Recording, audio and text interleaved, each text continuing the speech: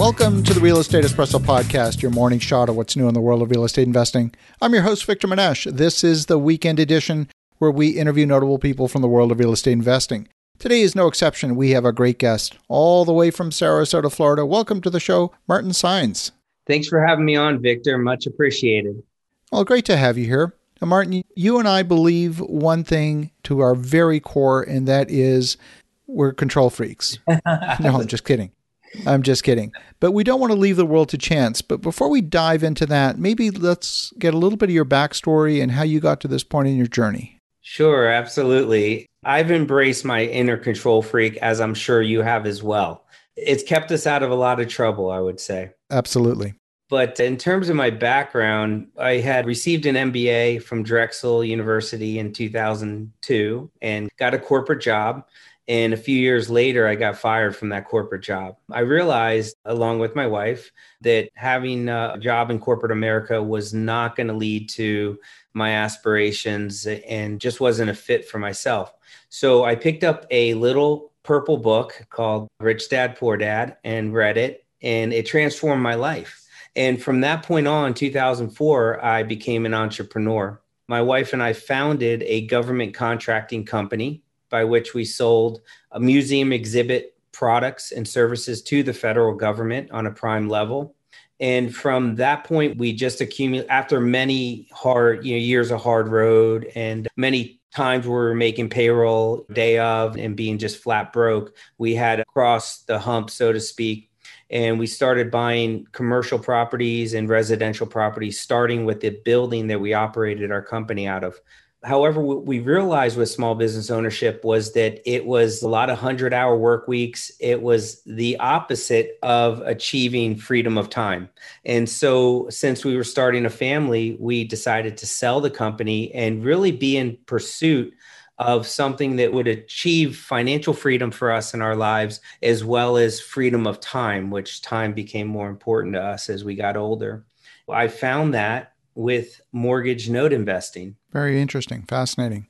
Well, there's so many different ways. There's no one pathway into this business. I mean, you came at it through entrepreneurship, through selling to the U.S. government. I came into it from being a microprocessor designer. There's no two career paths that are alike. And that's actually kind of the beauty of this. So today, you're focused on which aspect? Is it still note investing, or are you focused more on the properties themselves? So actually, what I realized, my wife and I, is that landlording was great and we were making a terrific annuity play and we still own and manage those properties. However, it did not meet our financial aspirations where we were looking to be in life. And so what we did is we switched gears and went all in to mortgage note investing. Now, what this entails is going into the secondary market space and sourcing and purchasing mortgages that are in default. So these are mortgages whereby the borrowers have not made a payment for 4 or 5 years, and vetting those mortgage notes, vetting not just the note, but also the property that's collateralizing the note, and making purchases and then working with the homeowner to keep them in their homes with a payment plan they can afford while making a profit for myself as a business owner. And so that really has been what I have focused on. I have worked out personally over 1,000 of those loans myself over the course of time. And now our company, we buy millions of dollars on an ongoing basis. I love that model. Just to spell it out for the listeners at home, what you're doing is you're buying a distressed note, probably between 20 and 30 cents on the dollar. You're going to do a loan modification with the homeowner so that now this can go from being a non-performing loan to a performing loan. You're going to give the note a haircut, maybe at 50 or 60 cents on the dollar. And then at that point, you're still sitting on a performing loan. You can hold that loan at that point, or you can sell it even at a discount and still make a significant profit, probably in under 90 days. You've got that note seasoned, and you can sell that note at a discount, but at a huge premium to what you paid for it in a very short period of time. Have I got it right? 100%.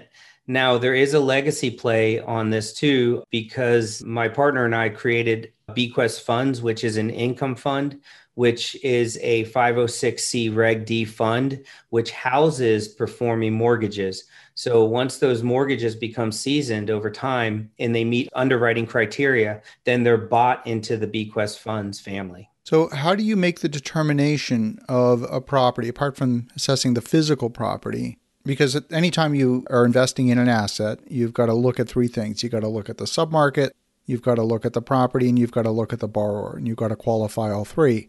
How do you make a decision that this particular property, this single-family home on, any street suburbia is going to be the one for you to invest in? Sure. So we put them through a waterfall due diligence process whereby we first evaluate the property. So it's a property valuation. We look at various fair market value data points. We look at sales comps. We can get exterior BPOs because you don't have access to the interior of the property.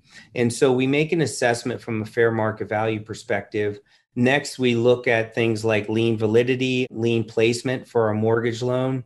We look at equity coverage based on our fair market value. Then we also look at a criteria with the credit reporting to understand the makeup, the characteristics of that borrower. Are they a hyper consumer? Are they frugal? What's their behavioral patterns?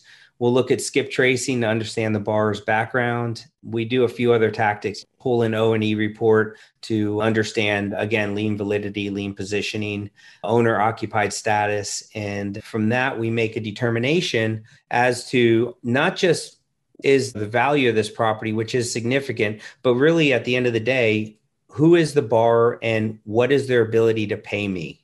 And that's really the end game. We actually take back properties less than 1% of the time because our due diligence has such a heavy focus on that one mission, and that is who is the borrower and what is their ability to pay. Presumably you've encountered a variety of different borrowers, folks that maybe have had damaged credit perhaps because of a single event, could be a health issue, could be a divorce. Very different, very distinct from the habitual spender that can't stay out of Best Buy every week and they're always maxing out their credit card. Victor, it's amazing. You need to come right into our space here. You're a natural fit. You just named 2 out of the 3 major reasons why there's default in the first place. We see one of 3 things occur when someone goes into default. That is, it's either love, relationship-wise, they get a divorce, or their health goes south for some reason, or they lost their job or they're now underemployed. Fast forward 4 to 5 years, they're in a different point in their life, hopefully in a better point, where they got their job back, they remarried, or they've recovered health-wise. So when we're buying that loan, it may have had a point in time where they stop paying. And what happens is it becomes a habit for the borrower. They stop paying and they just sweep it under the rug, or they thought it was taken care of or something like that. And then so the idea is 4 or 5 years later, when we're engaging with the borrowers, we're number one, we're compassionate. And number 2, we find out what they can afford to pay. And then since we bought it at a discount, we're trying to match it up for a win-win situation. And presumably you've taken them from a place where they had assumed their equity was completely wiped out to one where you can actually show them a pathway to getting some of that equity back. Possibly even on day one, they would be sitting on some equity. At that point, you are their new best friend.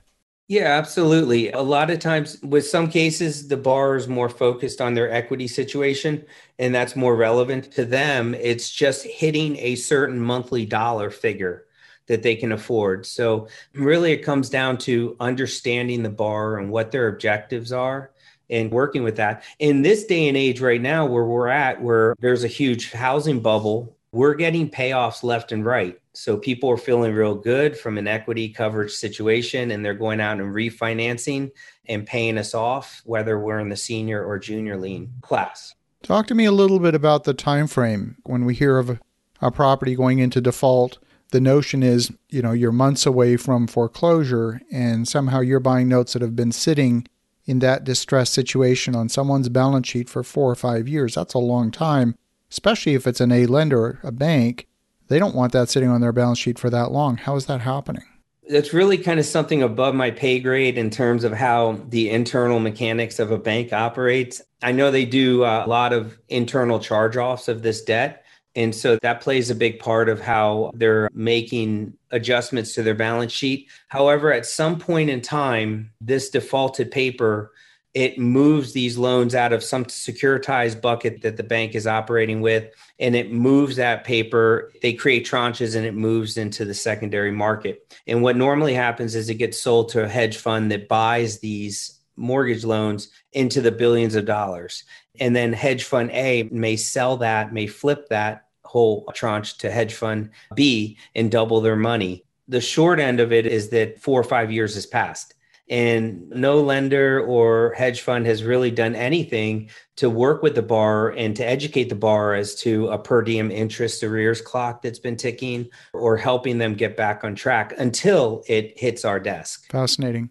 And so who are you buying from? Are you buying from the hedge fund? Are you buying from the lender directly? Or is the package that might be 15, 20 pages long being broken up into smaller chunks and sold off in pieces?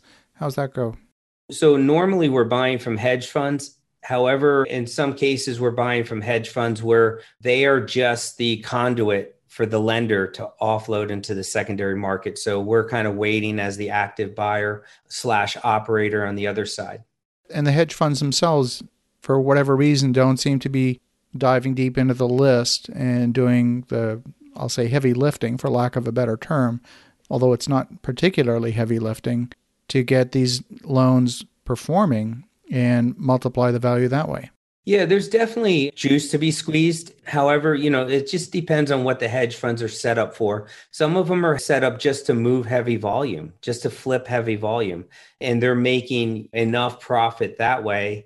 And others, they may do some asset management tactics on the back end to try to get some low-hanging fruit to the table for reinstatement with some of these loans, and then they sell off the rest. So they have a mixed approach. Are there particular jurisdictions that you go after? Obviously, the laws vary state by state, perhaps even county by county.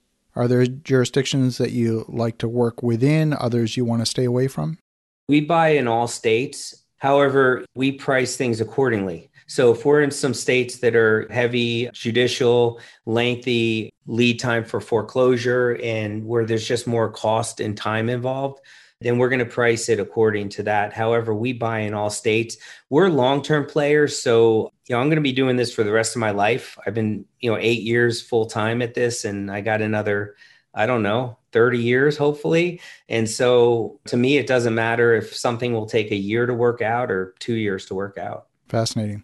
Well, Martin, if folks want to connect, if they want to learn more, what's the best way?